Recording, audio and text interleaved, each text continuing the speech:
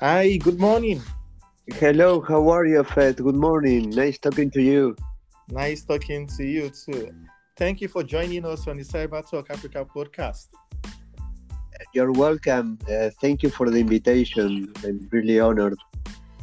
Yes, on Cyber Talk Africa podcast, we like to feature and interview cybersecurity experts like yourself and people that have very interesting cybersecurity story, so to say.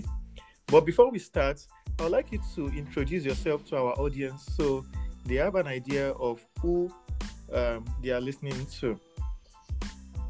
Sure, absolutely.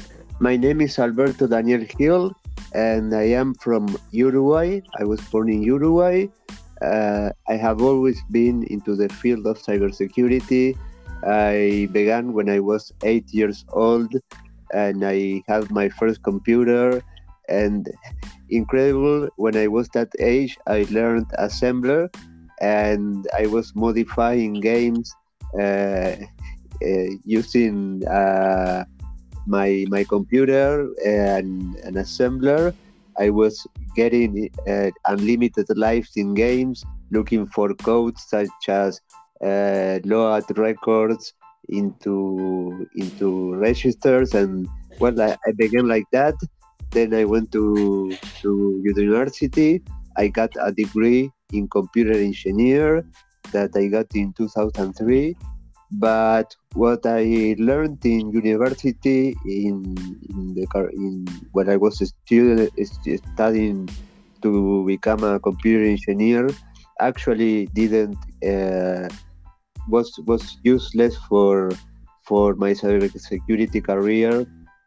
The topics that were covered in the university were not related to security at all. So everything I know, everything I've learned it myself. I have a passion for security, so I spend a lot of time researching. I have an endless curiosity, so I'm always trying to investigate and try to understand how things work in order to try to break them. And well, I have worked. My first work was as in a computer forensics case for a criminal case in Uruguay regarding child pornography. I have worked in auditory. I have worked as a computer as a consultant in information security companies, and I have also a PMP certification, a project manager certification, that along with a certification of the ISO YEC 27001 allowed me to lead many projects regarding the implementation of information security management systems based on the ISO YEC 27001.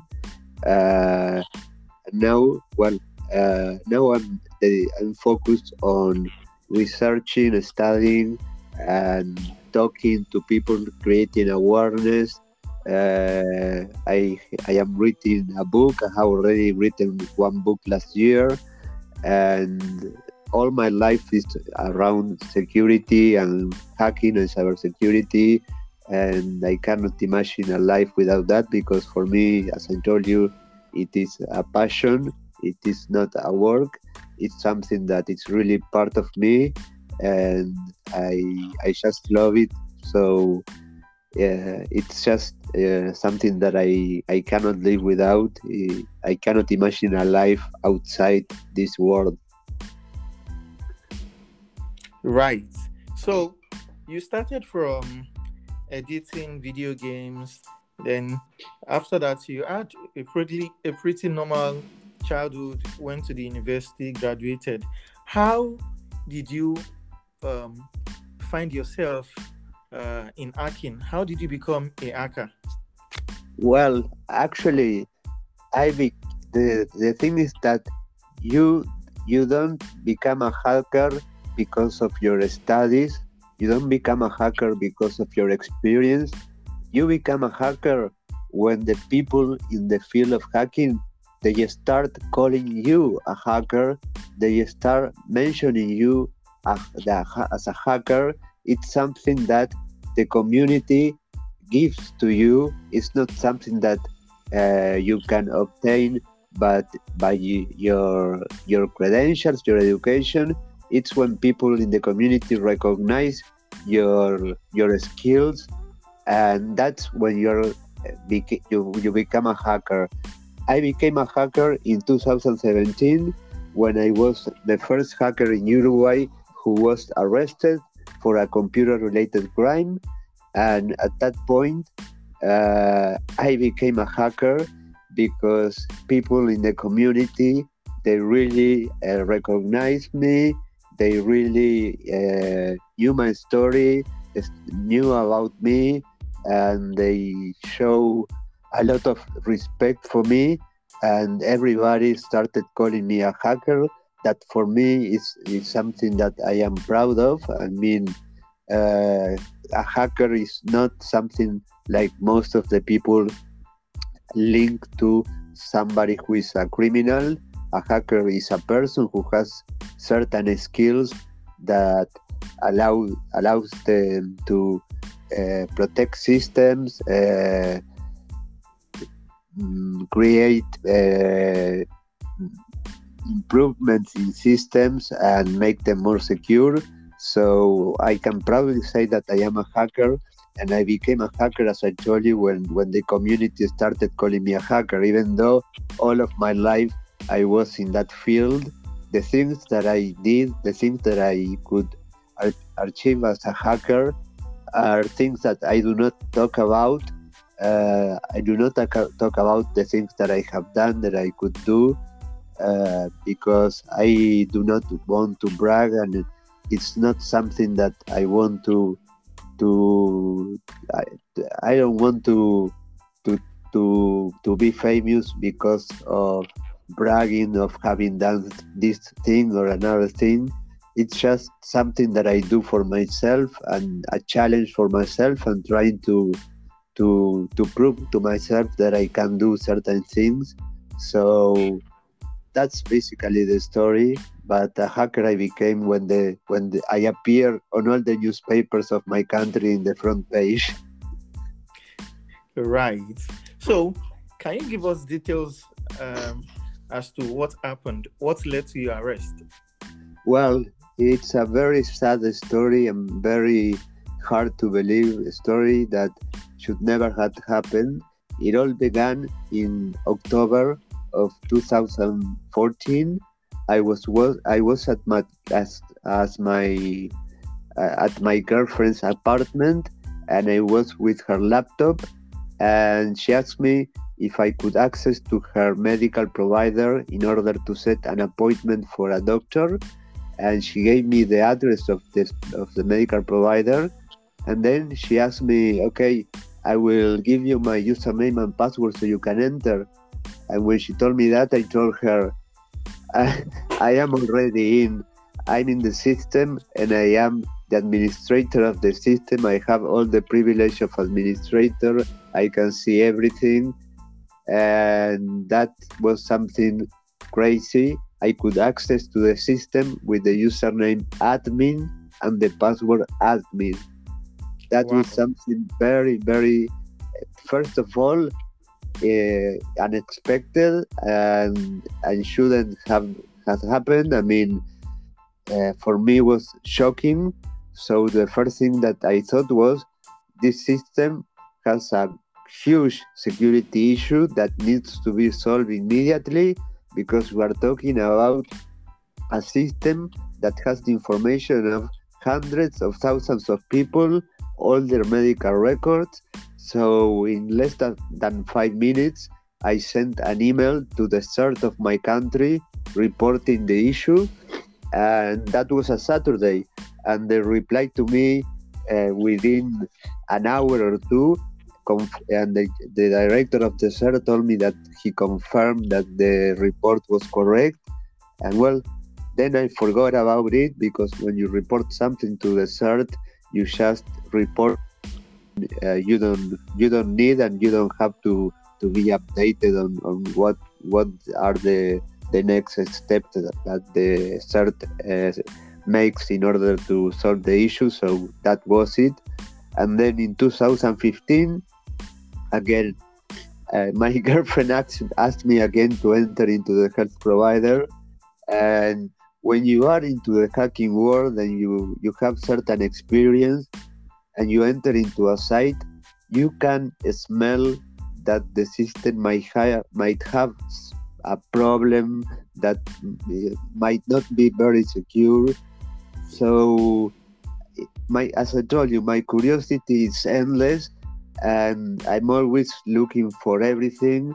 And I just try for 5 minutes some things, and I could find out that I could access again to all the information of the system, just modifying some parameters in the URL. I had to change only some sequential numbers that were part of the URL, and I could navigate through all the all the medical information of all the patients of the medical provider, all the information, financial information of the company, and I couldn't believe it. So again, I sent a report to the CERT, and I told them about the problem, and I forgot about that. That was in 2015. In 2017, the Interpol, in September 2017, the Interpol knocked on my door and they arrested me. I was completely lost. I didn't know what was going on. And they took me to the Interpol and they started interrogating me, and they asked me, did I access to certain site of the medical provider? And I answered, yeah, probably. I cannot remember. It has happened many years ago, and it was impossible for me to remember if I accessed to certain URL or certain part of the system. Probably I did. Maybe I did. Maybe I didn't. But I didn't understand, because I was taking for granted that they were aware of my reports. But later I found out that they didn't know anything about that. At the end of the interrogation, they showed me a piece of paper, printed paper, with a mail that was asking for certain amount of bitcoins in order not to release the information of the patients, of the users of the system. And they asked me, did you send that? And I said, no, I didn't say that.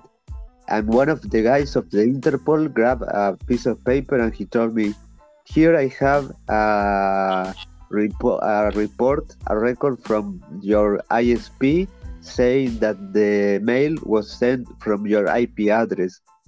At that point, I was very afraid, scared. I felt very uncomfortable in the interrogation. But when he told me that, it was like I couldn't help but smiling, because I knew that he was lying to me, that was not possible. So I told him, I told him with a smile, okay, if you have that paper saying that the email was sent from my IP, then I cannot deny that. I mean, I didn't send the email, but it was sent from my IP. So if you say that, that's it. And then he turned around the page, and he never mentioned that fact again.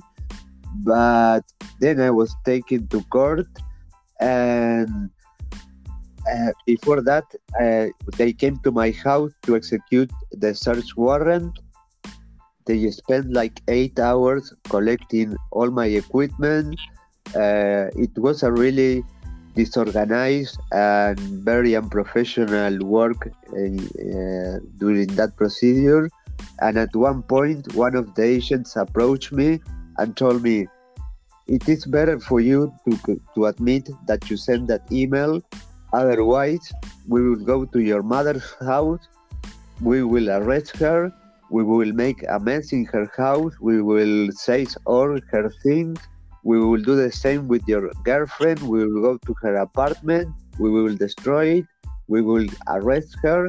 So for you, it's better to confess having sent in the email. And for me, it was like, what do I do? I mean, I wanted to protect the people that I loved, and I hadn't committed the crime they accused me of. So I thought for a second, okay, if I admit that I did that, then I would be able to prove that I didn't, because there is no evidence about that, because I just simply didn't do it. So I can basically look at what they have in terms of evidence, and I can surely prove that I didn't do anything, that I'm not linked to what they were accusing me. So I decide to accept that I did send the email. And well, that was the beginning of the end, because they took me to court. The prosecutor interrogated me with stupid questions, because he knew nothing about the case, nothing about the technology. He was just asking me silly questions, and in just a few hours, my lawyer came to me and he told me that unfortunately the judge decided that I should go to prison, because she considered me that I was very dangerous because of my high knowledge of computers, and that I could alter the rest of the process if I was not sent to prison. And that for me was the end of the world. This telling me that I was going to prison, for me, was something I couldn't imagine. It was something. It was probably the worst thing that I heard in my life, that I was going to be sent to prison, and I went blank. I couldn't think of anything. I wanted to cry, but I held back the tears, and I had to assume it. I was sent to prison.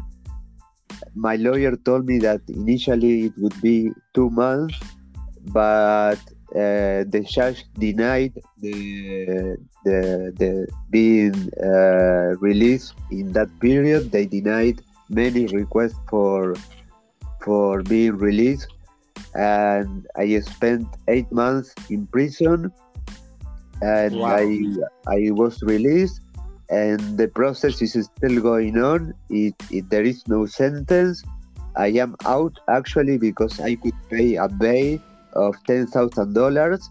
Otherwise, I would still be in prison, and that is very sad for me, because at that point, I learned so many things during this experience that opened my mind and made me understand and see the world through different eyes. And I could understand that at that point that justice is just a beautiful word, a beautiful concept, but in real world there is no justice, because somebody who can pay a bail of $10,000 and be released is not fair, because if you don't have the money, you have to stay in prison, and that is something that is not justice for me. So I was released, and I came to my house. I found in my house about 30 hard disk drives that were on the floor that they didn't seize. It was a disaster, the procedure that they took during the war in my house. And well, the process is going on. I recover almost all of the things that they say, and basically they investigated, but they couldn't find anything more than my false confession of being guilty, because there is nothing that links me to any crime. And while there were investigating the computers and hard disk and all the media that was seized, I was very desperate in order to do that quickly.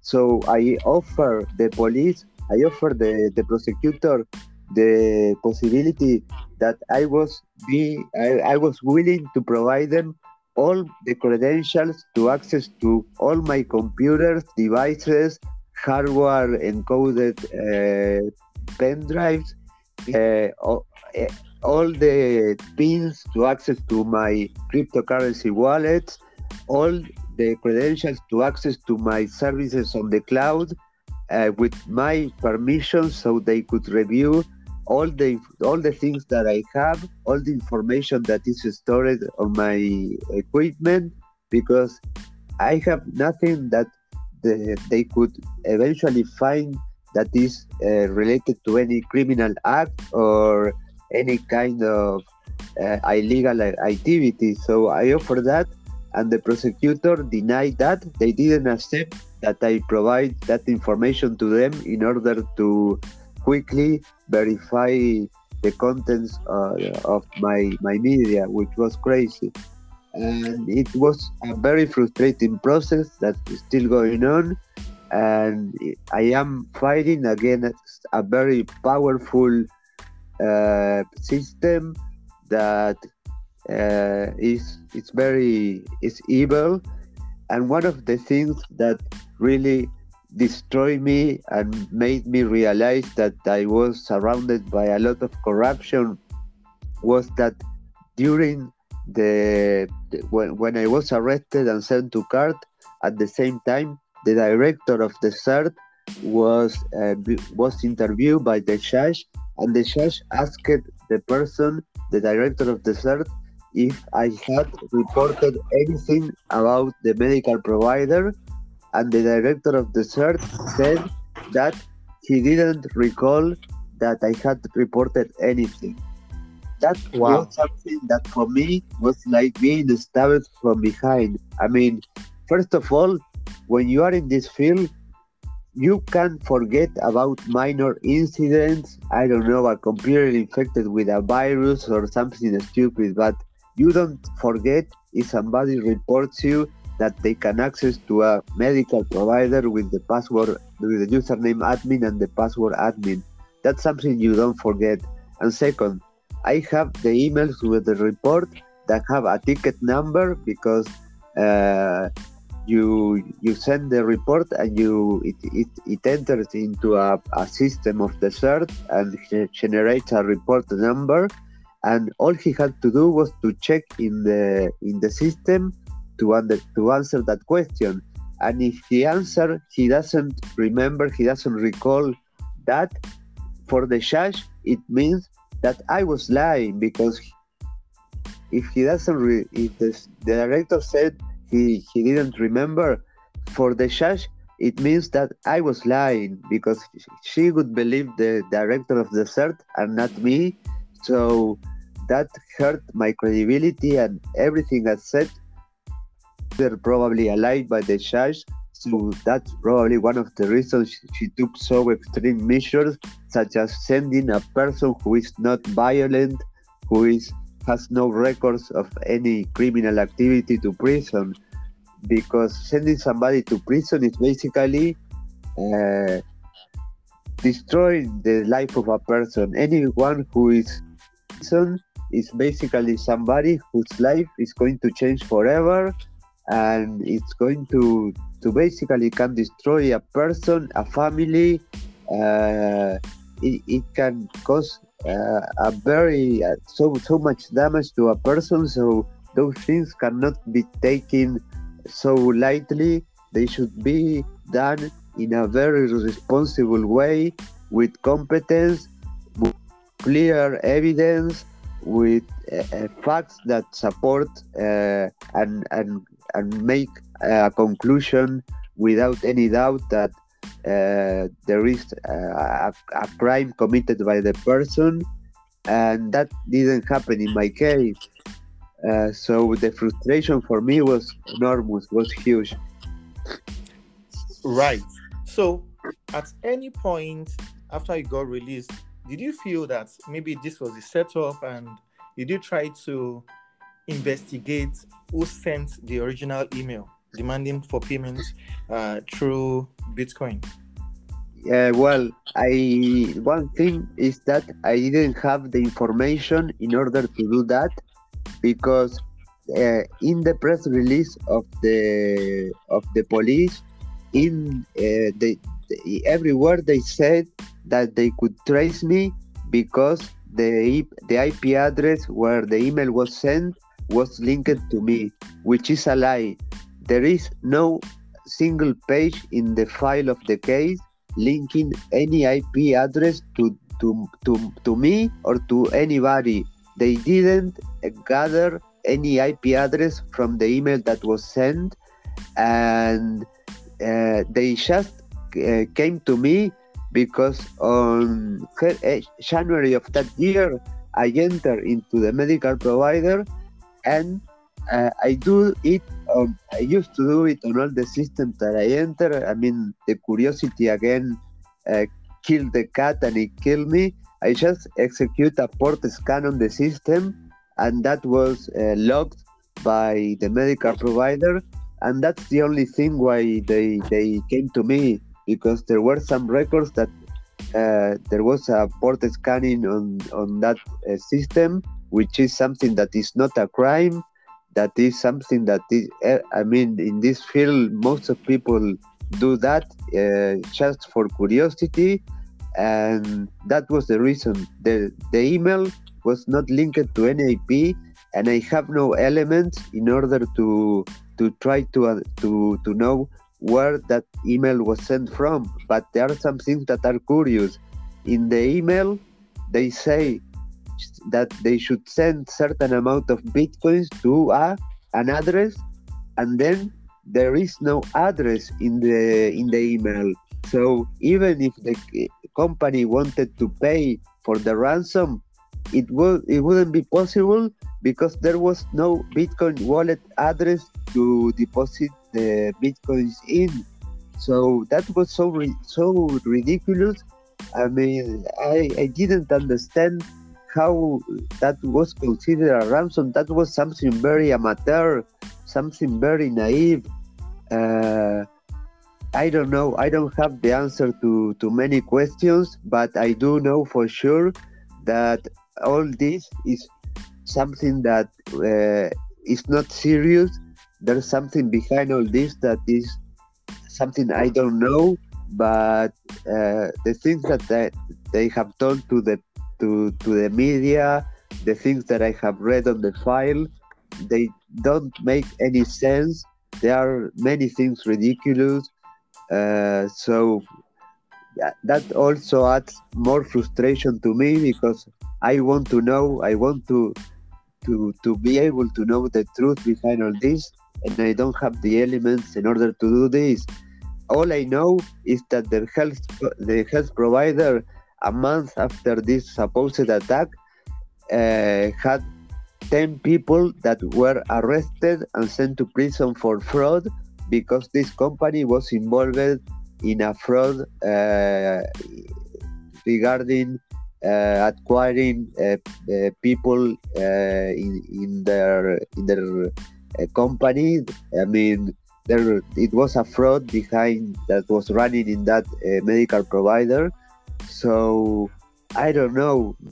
They wanted to distract the attention of somehow, and they created this in order to distract the attention, the eyes of the people. I don't know. That's the only theory that I have. But the thing that I don't understand, is a key element, is the declaration of the director of the CERT, that he said that he didn't remember that I report that. For me, it's something that I don't understand, and it is really something extremely important in this case. Right. So now, do you have anything against the healthcare service provider, the your government, or do you just feel, okay, this also shall pass?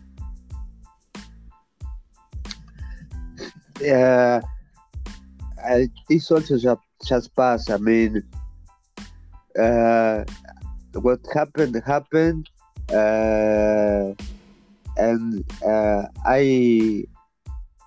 I just never commit a crime. I never in my whole life. I mean, I never gain any kind of compensation or gain any money or any kind of things from the hackings that I perform. Most of the times when I detect a problem in a system, I just report them in order because I above everything when you are in this field you have the ethics are the baseline of everything. Ethics are the starting point of being a hacker. You have to have clear your values, your ethics, and then comes the technical skills and all the rest. And uh, after all that happened to me, uh, I'm the same person with the same values, and uh, I just assume things the way they are. No. I never thought about revenge or trying to do anything that was not correct. I just behave the way I think I should behave as a person that only wants to do the good things and help others and act in a responsible way, because in this society we need to be all responsible. We all need to be aware that there's no it's stupid and silly to behave in not in a proper way. And I am proud that my reputation, despite this incident, has really been increased a lot. I mean, people that really show me a lot of respect, of admiration. They told me that I'm an inspiration, and that's really gratifying. Now I'm helping people in cybersecurity in order to give them advices, tell them answering questions about certain topics that they would like to know, guide them into things that they want to explore. So I am here to help, not to create damage or to cause trouble. I just want to help. Right. So, speaking of hacking and cyber attacks, this year alone we've had some monumental uh, news around cyber attacks, the solar wind to the pipeline, colonial pipeline attack, and then uh, the healthcare systems in Ireland. I would like you to just quickly mention 5 hacker groups you know, how dangerous you feel they are, and maybe also their popular exploits. Yeah, well, actually, I would like first to mention for me uh, three three attacks that I consider are probably the most important that have happened for me. Something that is I admire. I mean, I do not endorse or justify or support, but the Bangladesh bank system hack for me was something that was really interesting and very sophisticated. The way they could move I think it was $80 million from a bank account in Bangladesh to the Federal Reserve in the USA, and they moved that to, I think, to Thailand or a place like that, and they cash the money into casinos, Yes, and in that, Hong Kong. in Hong Kong. Yeah, that's right. And that was something really, really interesting. The way they hacked the uh, Swift system, and the way they did it in certain date that they were unable to verify the transactions, and because actually the criminals committed a crime, committed a mistake, they weren't able to move $1 billion. That was the amount of money that they were trying to move. So that was one of the most interesting attacks that I know of. Then the second one is the solar winds attack that happened last year, which was really huge. And then the attack of Stuxnet, for me, was also something very interesting in terms that they could attack a nuclear facility that was not connected to the internet, using very sophisticated software in order to infect the computers and manipulate a nuclear system. So those for me are the attacks that are the most interesting. Then for me, the groups, I can tell you that I don't know if you know the equation group is a group that was founded in 2001, and they created many kinds of sophisticated software, and this equation group is theorized that they were the creators of the worm that took down the Iran nuclear program. So I think those are very interesting people. Then the shadow brokers that were discovered in 2016 are another group that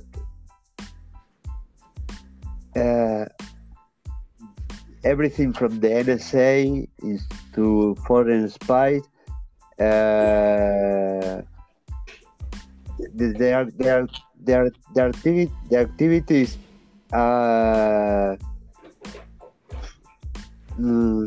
the action is something that is theorized that they were behind the creation of the WannaCry and not Peter ransomware. That is something that is milestone in the world today, because the ransomware problem that we have is something that is out of control right now, and I don't think that it's going to be solved soon. And I think that the shadow brokers were a group that triggered all these problem with the ransomware. Then we have Bureau 121, that is from North Korea, and they have to try to raise money for the regime, and they are responsible for many cyber attacks and crime, high profile attacks, and well, they infected hundreds of thousands of devices and billions of dollars of hackers. And this group, the Bureau 121, is supposed to be the one that committed the massive leak in Sony Pictures in 2014.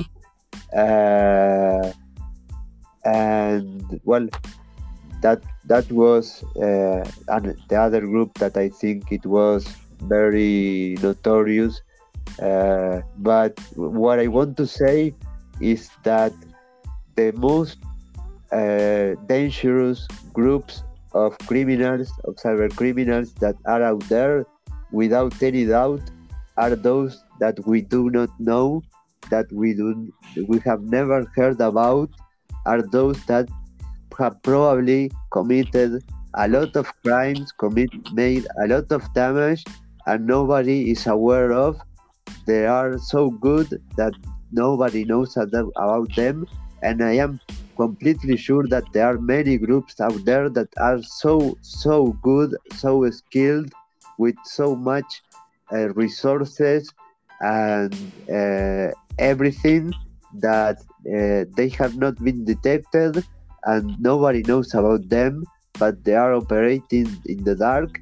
So those groups are for me the most dangerous ones, those that we do not know. Right. So you've not mentioned Dark Side or Anonymous, which are two popular hacker groups the average person knows about. What is your Yeah, opinion on Anonymous and Dark Side? well, uh, on Anonymous, my opinion, I didn't mention them because I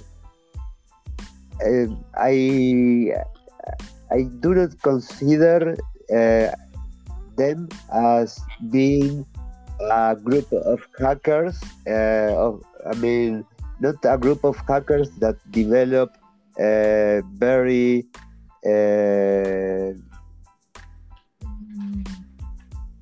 very complicated hacks or anything, but they are an organized group of people that work together, and they just uh,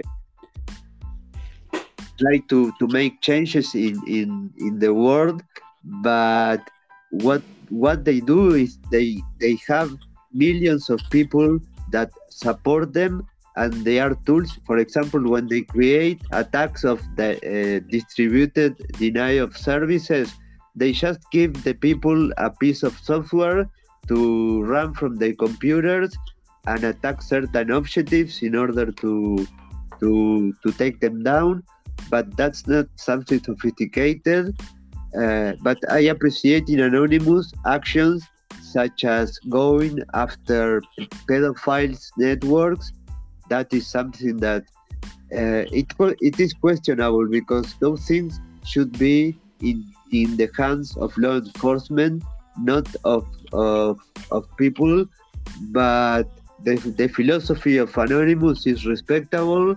They try to make this a better world, and they take actions when they notice that things are going wrong, when they think there is corruption, when they think there are organizations that are doing things wrong. So it's respectable. Anonymous. It's something that I really respect. I am not associated in any way with any group of activists, uh, but I respect Anonymous, and well, I think that they have done things that made a change in the world, and they have the power to to to make changes and improve things. But many of the people of Anonymous have ended up in prison. So it is risky when you are trying to to to to do justice by your own hands without outside the law, even though your purpose is something that is good.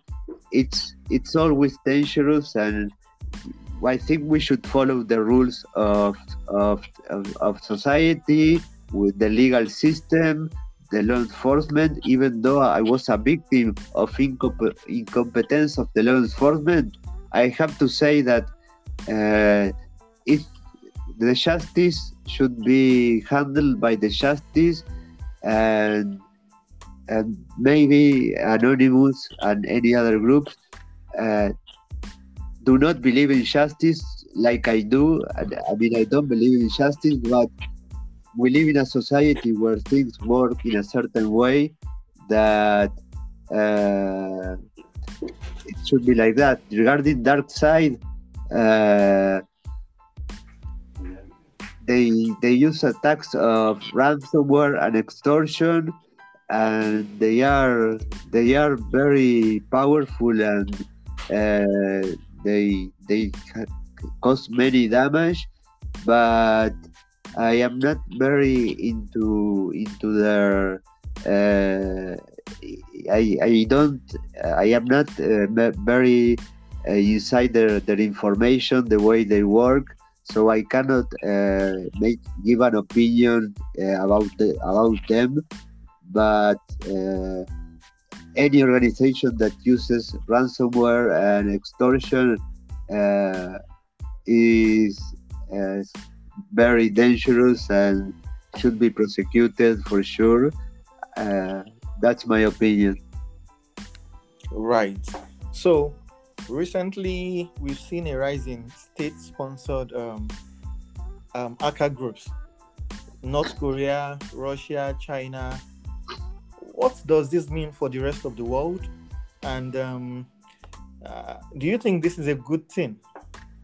No, no. Actually, well, let's talk about NSO and Pegasus. That is something that is huge. Pegasus, developed by NSO, the company from Israel, has been selling their software to spy on people's lives.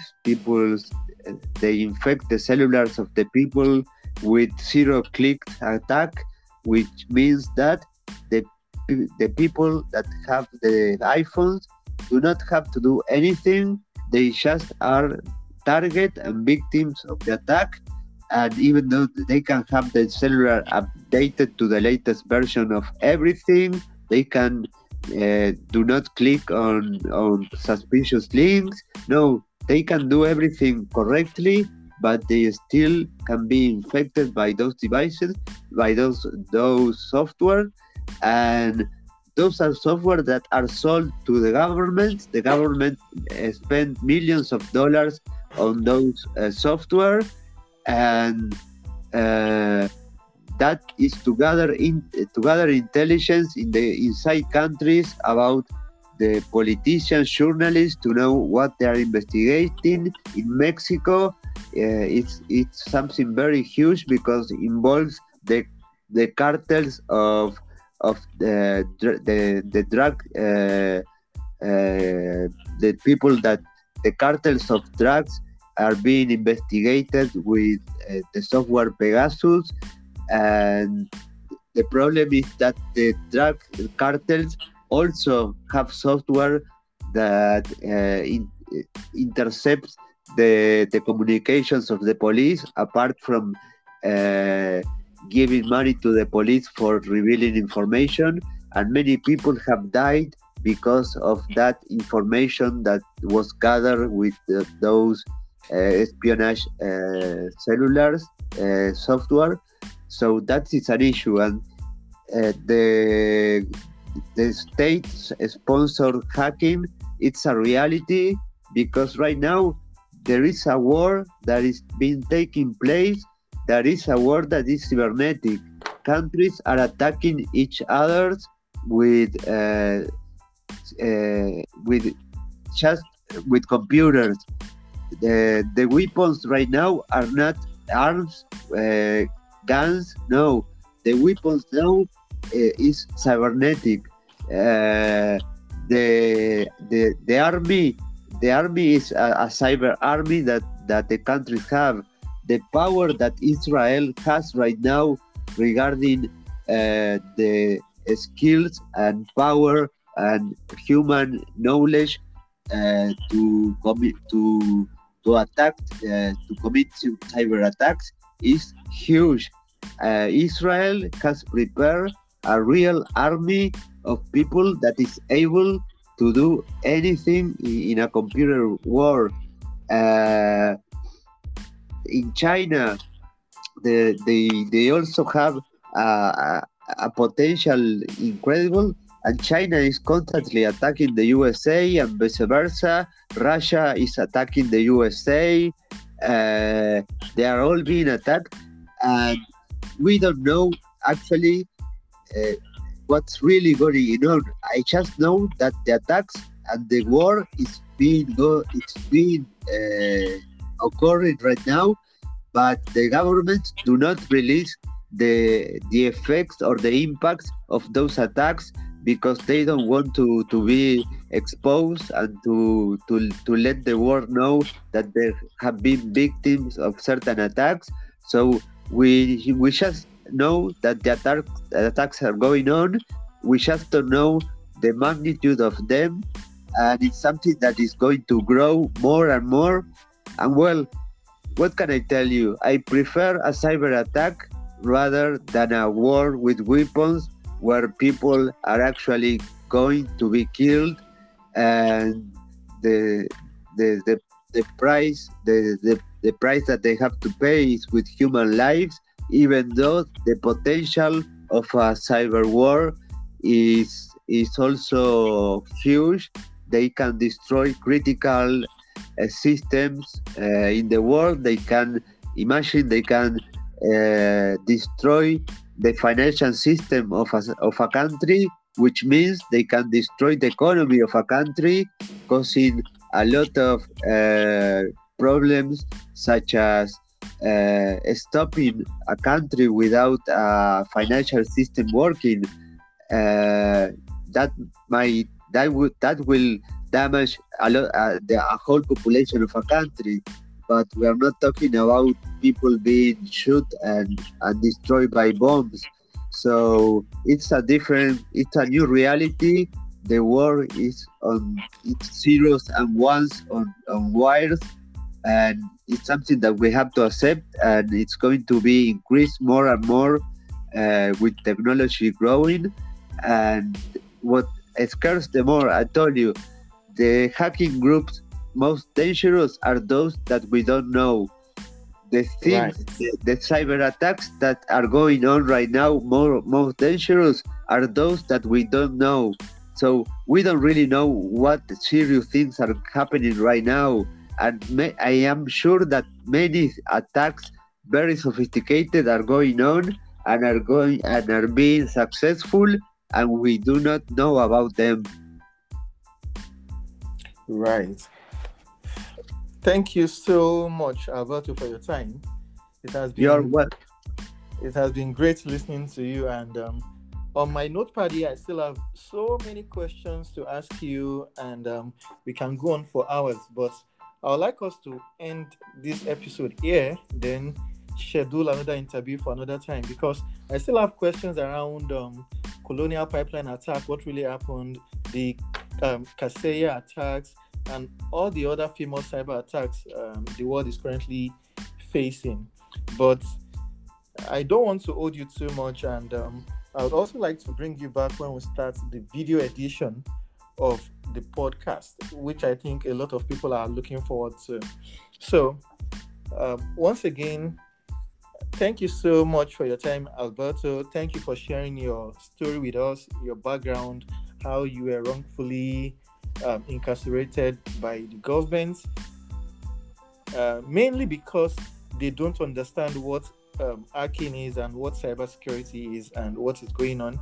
And also, I believe maybe because this is just a setup to cover up a more a bigger plot by some people to actually defraud the company or the country as a whole.